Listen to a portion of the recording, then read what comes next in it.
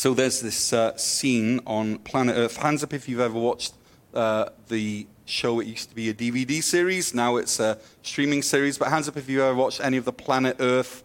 Yeah, if you have any kids, or you are a kid, or you love nature, or you just want to worship God, this is a great way. Or if you want to be soothed to sleep by the voice of Mr. David Attenborough, then this is a good option as well. But there's this scene on Planet Earth, and there's this marine iguana who's standing absolutely still on the sand on a beach. And it's standing still because its predator, which is a thing called a racer snake, is passing close by. And this lizard is motionless. It's not moving at all because he knows that the snake's eyesight is really bad. Okay, so he thinks if I'm still, he won't see me, or she won't see me. I don't know what the gender of the snake is. He can't really look that close. But, he sees the snake, this lizard sees the snake and just stands stock still. But then suddenly, without realizing, this snake rolls over the lizard, or slithers over the lizard, the tail of the iguana. And suddenly, the iguana knows that the jig is up, and this lizard legs it as fast as it can. And actually watching it is rather amusing because its legs are it looks like it's absolutely panicked and it's going as fast as it can. And it just looks like four legs are flailing in all sorts of directions, but it goes super fast and the snake suddenly sees the movement and it is after this lizard. Now the scene then changes and suddenly there's like maybe 10 of these racer snakes who are chasing this poor little iguana. And then there's this moment where the lizard gets caught. Okay, he's caught and these snakes are writhing around it and it's caught and you think there's no way that you can escape, right? But then somehow this lizard squeezes out of this kind of gross huddle of snakes and he's off again running across the sand. And then there's all these, scenes and you see it from all these different camera angles. I don't know how they get all the camera angles, which they do, but it's amazing. And it's like, and then you see this lizard leaping, and there's one of the racer snakes just tries to catch its leg, and it misses in slow motion. And then eventually this iguana scrambles up, leaps over a little crevasse onto another rock, and it is safe, okay? And then the music eases down, and we all breathe a sigh of relief. Like, that is as exciting movie making as any action movie with The Rock that I've seen. This is like awesome stuff. But there's this interesting fact about marine iguanas, that they can run as soon as they hatch. Okay, as soon as they come out of the little lizard egg, they have the capacity to run. And it makes sense, because if you were born into a world where racer snakes are looking to kill you, then you would evolve the capacity to run as soon as you exited the womb, right? It just makes sense. But wouldn't it be strange if that actually happened to humans? Wouldn't it be weird if as soon as the baby came out of the womb, that the baby was able to run and climb and jump and serve itself food and eat and all of this kind of thing. So instead of, the mum walking out of the hospital with a newborn in a carrier, instead you have the newborn, kind of holding onto the hand of the mum saying, come on, I want to see Cocomelon. I've heard so much about it. Okay, it would just be, it's crazy. It's insane. And thankfully, that's not how God created us, right? We aren't marine iguanas.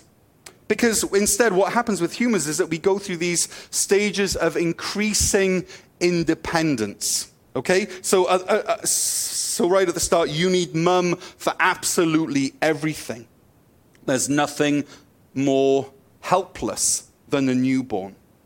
But then their eyesight improves and they learn to roll over and crawl and walk, and then they're weaned, and then they go to daycare or to preschool, and then there are the play dates, and then there's that moment where the parent leaves the kid at the kindergarten for the first time, okay? And usually, the parents are more emotional than the kid, and then they walk away from their child, and then after that there's school, and you go into elementary school, and they're school teachers and so on. And all through these years, what's happening is that the child is becoming more independent. But they still need someone to watch over them. And so for years, there's this kind of ever-changing ratio of independence with helplessness. And this is why we baby-proof rooms, right? But you don't 25-year-old proof rooms. That's not a thing. Because we're not worried about our adult children walking into sharp edges in the same that we are worried about our just learning to crawl infants, walking into sharp edges. And if our 25-year-old offspring does walk into a sharp edge, well, it's their fault, and they should learn from that lesson. And so the whole purpose, but the whole purpose of being watched over during our childhood is that we will one day leave childhood.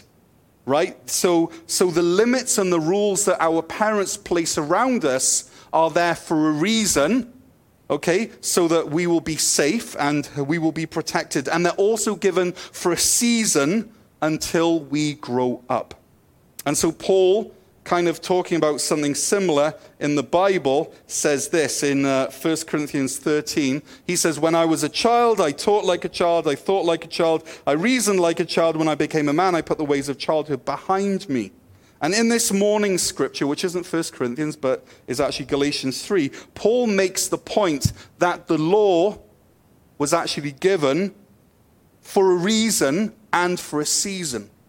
So the Judaizers, which we've been hearing about over these past few weeks, these folks who said that you have to jump through these religious hoops as well as trusting in the grace of Jesus, they assumed that the law that God gave Moses was for all times and for all things. But Moses says, no, the law isn't for all time and for all things. Instead, it's for a reason and it's for a season.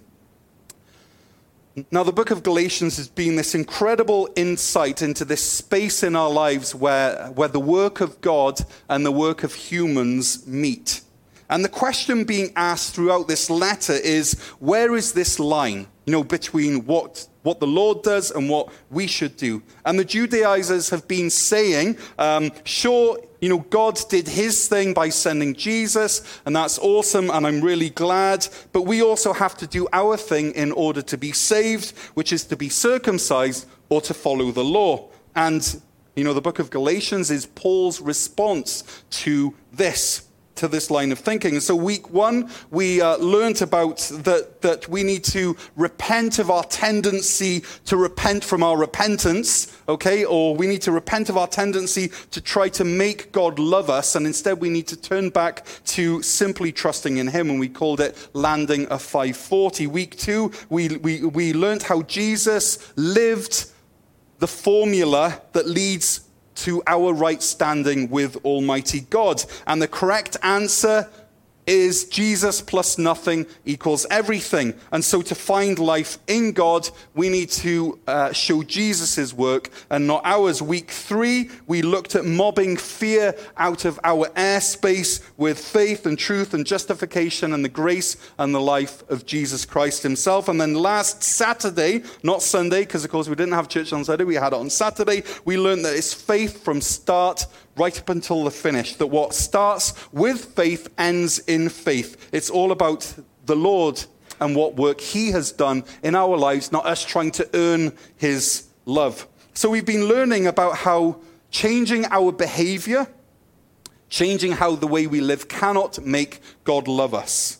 We can only receive God's love as a free gift. And then it's as God moves in through the Holy Spirit that we have the power to change how we live. But the changing how we live comes after God has changed us. And so Paul worded it like this. He said, it's grace and not obedience to the law that transforms us, that changes us. And so, of course, then, the question, I don't know if this is a question that you have, but it's a question which I have, is then, why did God give the law? Why did God give the law to his people through Moses? Is that a question that you've ever asked? It's a question which I've asked many times. If it's all not about the law, then why the law? So I'm glad I asked that question, and maybe you. And so to answer that question, let's turn to verse 15 of chapter 3 of the book of Galatians, which says this. It says, brothers and sisters, let me take an example from everyday life. Just as no one can set aside or add to a human covenant that has been duly established, so it is in this case. So last week, if you remember, Paul used reason to explain how both our subjective faith, our personal faith, and the objective, global, worldwide faith, starts with God's faithfulness. It's our faith in God's faithfulness that saves us. And so Paul used reason last week, and here he keeps on using reason. So Paul is actually building an argument. And so in verse 15, to help make the case, Paul takes an example from everyday life.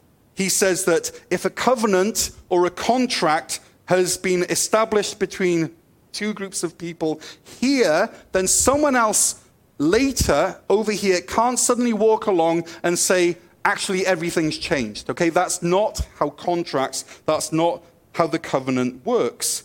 Verse 16, the promises were spoken to Abraham and to his seed. Scripture does not say, and to seeds, meaning many people, but and to your seed, meaning one person, who is Christ. And so the covenant promise that God established with Abraham was not then with all of Abraham's, sons and grandsons and great-grandsons. That's not how it worked, which is what the Judaizers thought, right?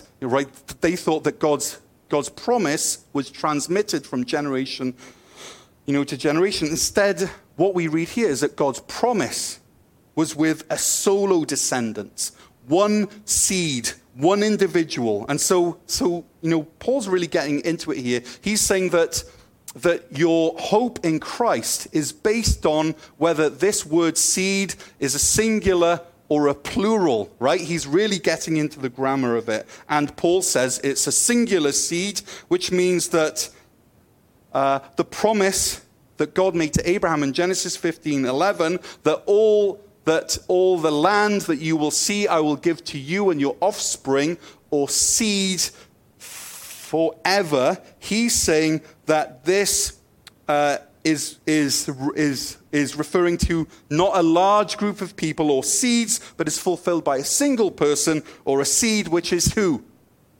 Jesus Christ. There you go.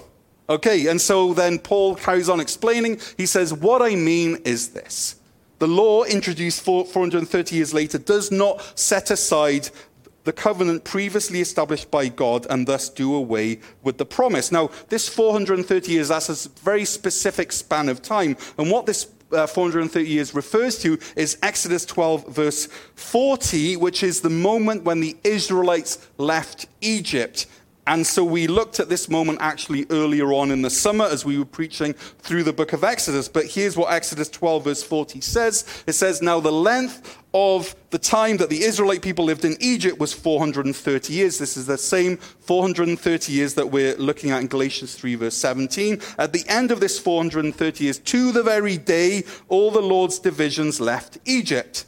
So why does Paul mention this very specific time period of 430 years? Well, I think it's because of this, that the time of 430 years of slavery in Egypt made a transition from the covenant of from the covenant of Abraham to the covenant of Moses. You see, it was Abraham's grandson and great-grandson, Joseph and Jacob, who moved into Egypt under the protection of the covenant that God had made with Abraham. And then 430 years later, the people of Israel leave Egypt, and then they travel to Mount Sinai, and then they make a new covenant or promise with Moses. Okay, and so Paul is saying that this later promise that God makes with Moses, it does not wipe out the promise that God made with Abraham 430 years earlier in Genesis 13, which is why in verse 18, Paul says this, for if the inheritance depends on the law, this Moses thing, then it no longer depends on the promise, this thing with Abraham.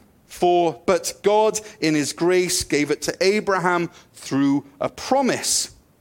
So our first point is that the law was actually given as an add-on, as an extra to a covenant that already existed. God didn't make a promise to Abraham based on faith only 430 years, to come to Moses and say, actually, scratch that. I've rethought it. Now it's actually based on works and you keeping my law. So the law was actually an add-on. And that's my thought this morning is that the law was actually given for a reason. There was a purpose to the law, and it was given for a season. There was a time span for the law. We could also say this, that the law which God gave to Moses was specific, and it was temporary. It's a bit like if someone builds a house, right? Sometimes what happens is that they live in a trailer there on the property, right? And they're looking at the house as it builds up and up and up, and they're living in the trailer, and they see this house, and it looks nice, and they're excited how it's moving along, but they're still living in the trailer. But then their house is finally finished, and then they go, actually, I kind of like living in a trailer. Why don't we just stay in the trailer and live here rather than moving into the house? It's a same sort of thing here, is that the law is like the trailer. It was a temporary thing, but we were always supposed to move into the house. And so, the trailer eventually outlives its usefulness, and the law also outlives its usefulness. It was a specific and a temporary measure. Verse 19, why then was the law given at all? This is the question, right? This is the question that we want answered. And then Paul answers his own question. He says, it was added because of transgressions until the seed to whom the promise referred had come. So you're starting to see Paul's logic here. Now, Paul will explain a bit more about this in a few verses, but all we need to know at this moment is that the law was actually handed to us as humans because of sin, because of the sin nature of humanity. So there's something in our nature that required the law, at least for a season, at least until Jesus came.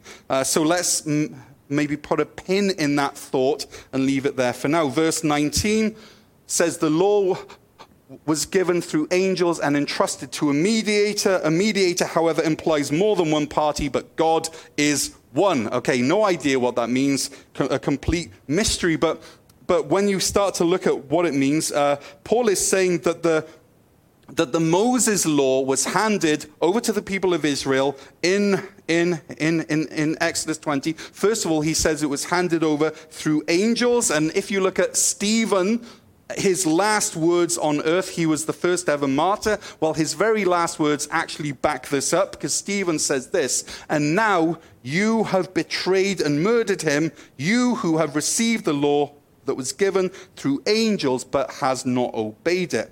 Okay, and then after that, Paul talks, so shifting from Stephen over to Paul, Paul then talks about how this law was entrusted to a mediator, right? And this mediator was Moses. So here we have the people who were sinful. Here is holy, holy, holy God. And there in the middle is Moses. And so Moses walks up Mount Sinai. There's all the thunder and the cloud and the noise and the lightning. And then Moses walks back down Mount Sinai with the covenant, with the Ten Commandments. And so Moses is standing in the gap. Okay, here we have sinful humans, here we have holy God, and there in the middle is this mediator, Moses. And so, but what's interesting about this, the contract or the covenant with Moses, is that God had his end of the contract to uphold, and the humans had their end of the contract to uphold. And if either reneged on their end of the contract, it was kind of over in a way, right? So each had their part, to play, which is why in Exodus 19, verse 8, the people of Israel say to God, they say, all this we will do. And so what they're saying to God in Exodus, because it's a contract that has both a human side and a God side, is that they will keep their side of the contract. However, and here's where it starts to get exciting, is that in the covenant that God created much earlier with Abraham, that there were no angels involved. And there was no mediator involved at all. And there was no mediator involved because there was only one person involved in the covenant. And so if I'm, let's say I'm out shopping, right? And I'm just having a conversation with myself, should I buy that or not? Okay, I don't need another person to serve as a mediator between me and me, right? It's just me. I can work it out myself and I can choose and then I can do it. Well, it's the same thing here. Is that in Genesis 15 verse 9, when it comes to God's covenant with Abraham, Abraham says nothing. He doesn't say a word. He's involved in the covenant, but he's not involved in the covenant. You know why?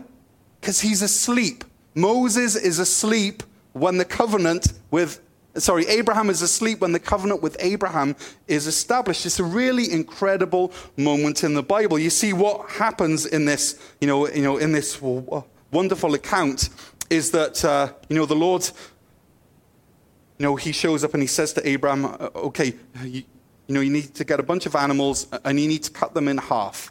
Okay? And so, there's half an animal on this side and half an animal on this side and half a heifer, half of this, half of that, so on and so forth. And so what you have in between these two halves of the, it's a bit of a gruesome path, but what you have is that you have a path in between two sides of the killed animal.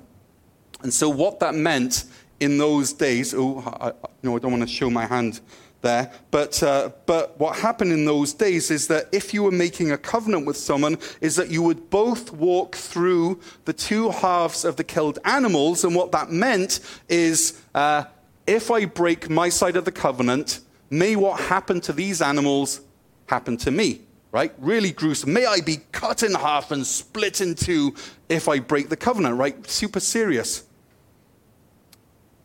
But Abraham was asleep.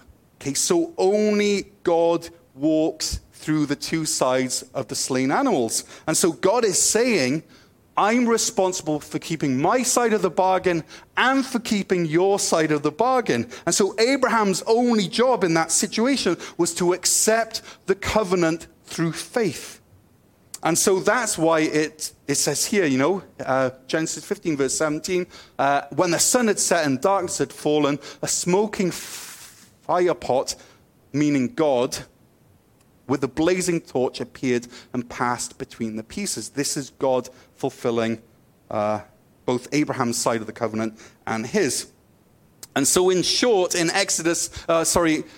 Galatians 3, verse 20, Moses is saying that the Abrahamic covenant was a better one than the Moses covenant because there were no angels involved, there was no angels needed, and there was no mediator needed. That what the Lord said to Abraham is, I will do it all myself. Okay, so this is where we get back to the question that Paul asked in verse 19, which is, what's the purpose of the law? Well, still, Paul holds back from actually answering it. Instead, he kind of amps things up even more by asking this. If we can go to the next slide, it's not moving on. So, yeah, and then if we can do the next one. Great. So then what Paul said, he's still not answered the question, but what he says is the law therefore opposed to the promises of God? So if salvation is through faith and has been since the time of Abraham, then when God gave the law 430 or whatever years later, is God then undoing the good work that he started with Abraham? And then Paul answers, absolutely not, for if a law had been given that could impart life, then righteousness would certainly have come through the law. Okay, so the two things that we learn about the law here is that it's not opposed to God's promise, but neither can it bring life. Okay, so Paul still hasn't answered it yet, but what he's told us is that the law isn't opposed to God's promise, but neither can it bring life. It can't solve our deepest problem. So to help us understand it, the law is a bit like CPR, right? The whole point of CPR is to keep a person alive or their heart beating until they're able to get to the hospital and get the proper treatment that they need. So what would happen, if you were walking down the street and you saw someone who was doing CPR on someone and you saw that they'd been working a while and they were looking tired, and so you said, how long have you been doing this for? And they said, for 7 years. I've been doing CPR on this person here on the street for 7 years. And then you say, well, why don't you take them to the hospital where they can get long-term help and actually get well again? And then they say, but I can still feel a pulse, so I have to keep on going, right? That's, the point of CPR is that at a moment in time that CPR will no longer be needed because you've handed over, to the hospital. And in the same way, the law, it cannot bring life. It's the promise that brings life. Verse number 22, but Scripture has locked up everything under the control of sin so that what was promised, being given through faith in Jesus Christ, might be given to those who believe. Okay, so this is rather confusing. It says that Scripture has locked up everything under the control of sin. I don't know what that means, but if you look at an earlier version of the New International Version, the 1984 version, it says this instead. It says, but the Scripture declares that the whole world is a prisoner of sin. So Scripture hasn't locked us up as slaves. Instead, Scripture or the law has made us knowledgeable of where we're at, is that we are slaves, that we are in trouble. And actually, Paul talks about this in Romans chapter 3, number 20, where he says, therefore, no one will be declared righteous in God's sight by the works of the law. Rather, here it is, through the law, we become what? Conscious of our sin. Okay, so that's what that verse means. Let's move on. Galatians 3:23 says, before the coming of this faith, we were held in custody under the law. Here's where we start to figure out what the purpose of the law is. So we were held in custody under the law, locked up until the faith that was to come would be revealed. So the law was our guardian until Christ came, that we may be justified by faith. That was God's plan all along. So the law, now that this faith has come, we are no longer under a guardian. So from verse 15 up to verse number 25, Paul has been building his argument to this climax, okay? That the law was handed to us for a reason, for a temporary measure, and it was handed to us for a season, so that the law would kind of serve as a guardian of humanity until Jesus came to set us free. Now, the Greek word here means kind of like a teacher or a tutor. Okay, so the law was kind of handed to us as a tutor, as a teacher, as some sort of a protective measure to keep humanity from their worst impulses, right? So, if you want the baby to not get hurt, you don't lock the baby up in a little space with handcuffs on, okay? That's not a good way to parent. Instead, what you do is you put these little things on the sharp edges that make it less risky, and so that's kind of what the law was for us as humans. Or you could say that, the law was doing spiritual CPR on us until Jesus came so that we might be justified by faith. But now that Jesus has come, and now that he's fulfilled the law in absolute 100% awesomeness, we can now put our trust in him, and we can access his perfection and his life through faith. So the law is no longer needed. We now have access to the best medical care for our spirits that this world has to offer, and we're on the road to recovery. So in Christ Jesus, you are all children of God through faith. For all of you who were baptized into Christ have clothed yourselves with Christ, which is incredible, right? There is neither Jew nor Gentile, slave nor free, nor is there male or female, for you are all one in Christ Jesus. So many times, verse number 28 is actually used as this kind of low-level appeal to unity, right? Let's just all get on together, because in Christ there is neither male or female or slave nor free or Jew or Gentile, right? It's like this epic socialist utopia, right? Where all of our specialness is kind of lost in this morass. But the reality of what this verse means is even more amazing, because what Paul is saying, and you have to track with me as I say this, is that this seed in verse 16 is Christ, right? He's the seed, right? The solo seed. And through Christ, we enter into that seed. And which is why in verse number 27, it says, for all of you who were baptized into Christ have clothed yourselves with Christ. His seed, if you think of a nutshell, his seed is around you, and he's the one who looks after you. And so, if you think of us being in this seed, where is it? Yeah, that we've gained access into this nut shell, into this seed shell, and just like a seed shell, Christ is protecting us, and we're growing in him, and through faith, we have access to all that Christ has. Wow. I feel like I need to take a breath, right? But this is so full and so exciting, and if you want to replay it later at half the speed, then feel free to do that. But actually, this isn't the whole of the passage that I wanted to look at this one. I wanted to get onto chapter 4, verses 1 through 7, because Paul continues to expand this incredible theme. But because it's so amazing and so full and so rich, I don't want to squash any more into this sermon, so we will look at chapter 4 and onwards next week. But here's where I end, okay? These truths that we've been looking at this morning and that we will be looking at next week, in fact, that we've been looking at through the past few weeks, that what they reveal to us is this incredible picture of a God whose level of concern and care and love for us is as hot as the surface of the sun.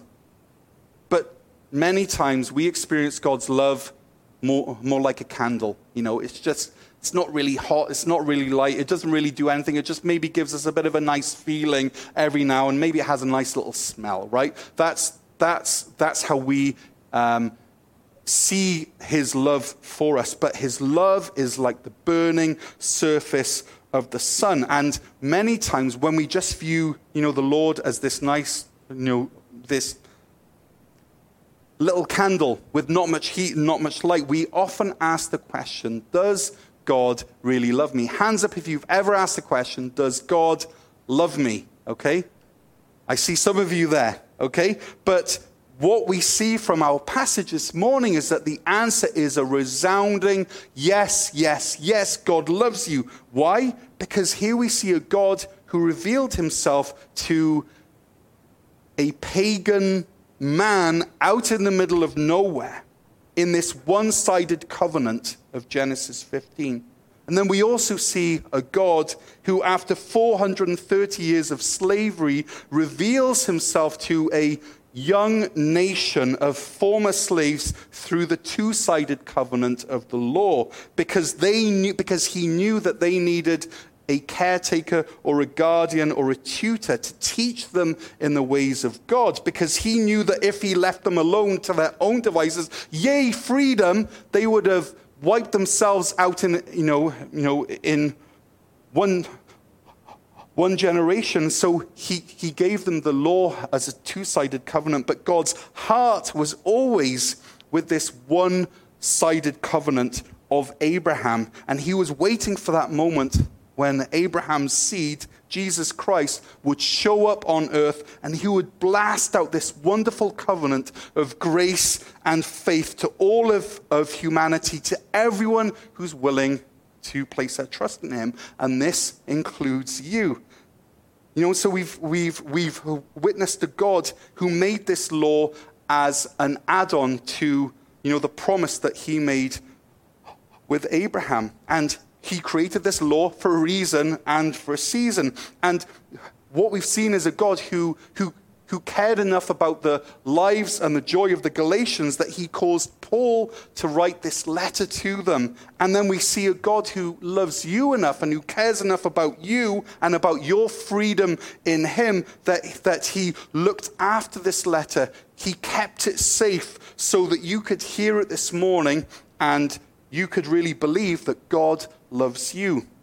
So the law, friends, was given for a reason, and the law was given for a season, but God's heart, God's truest heart, is with the faith of Abraham, this faith that's credited to us as righteousness. And so if you're in Christ, if you're in that nut, in that seed shell of Christ, then you are Abraham's offspring, according to faith, when we cover ourselves with Christ's clothes, when we trust in what he's done and not what we can do. And this is why Jesus, who was the singular spiritual seed of Abraham, could say to the Jews, who were the plural physical seed of Abraham, that he said this to them. He said, your father, Abraham, rejoiced at the thought of seeing my day. Why? Because he fulfilled, the promise. He rejoiced in faith at the thought of seeing my day. He saw Jesus' day and he was glad.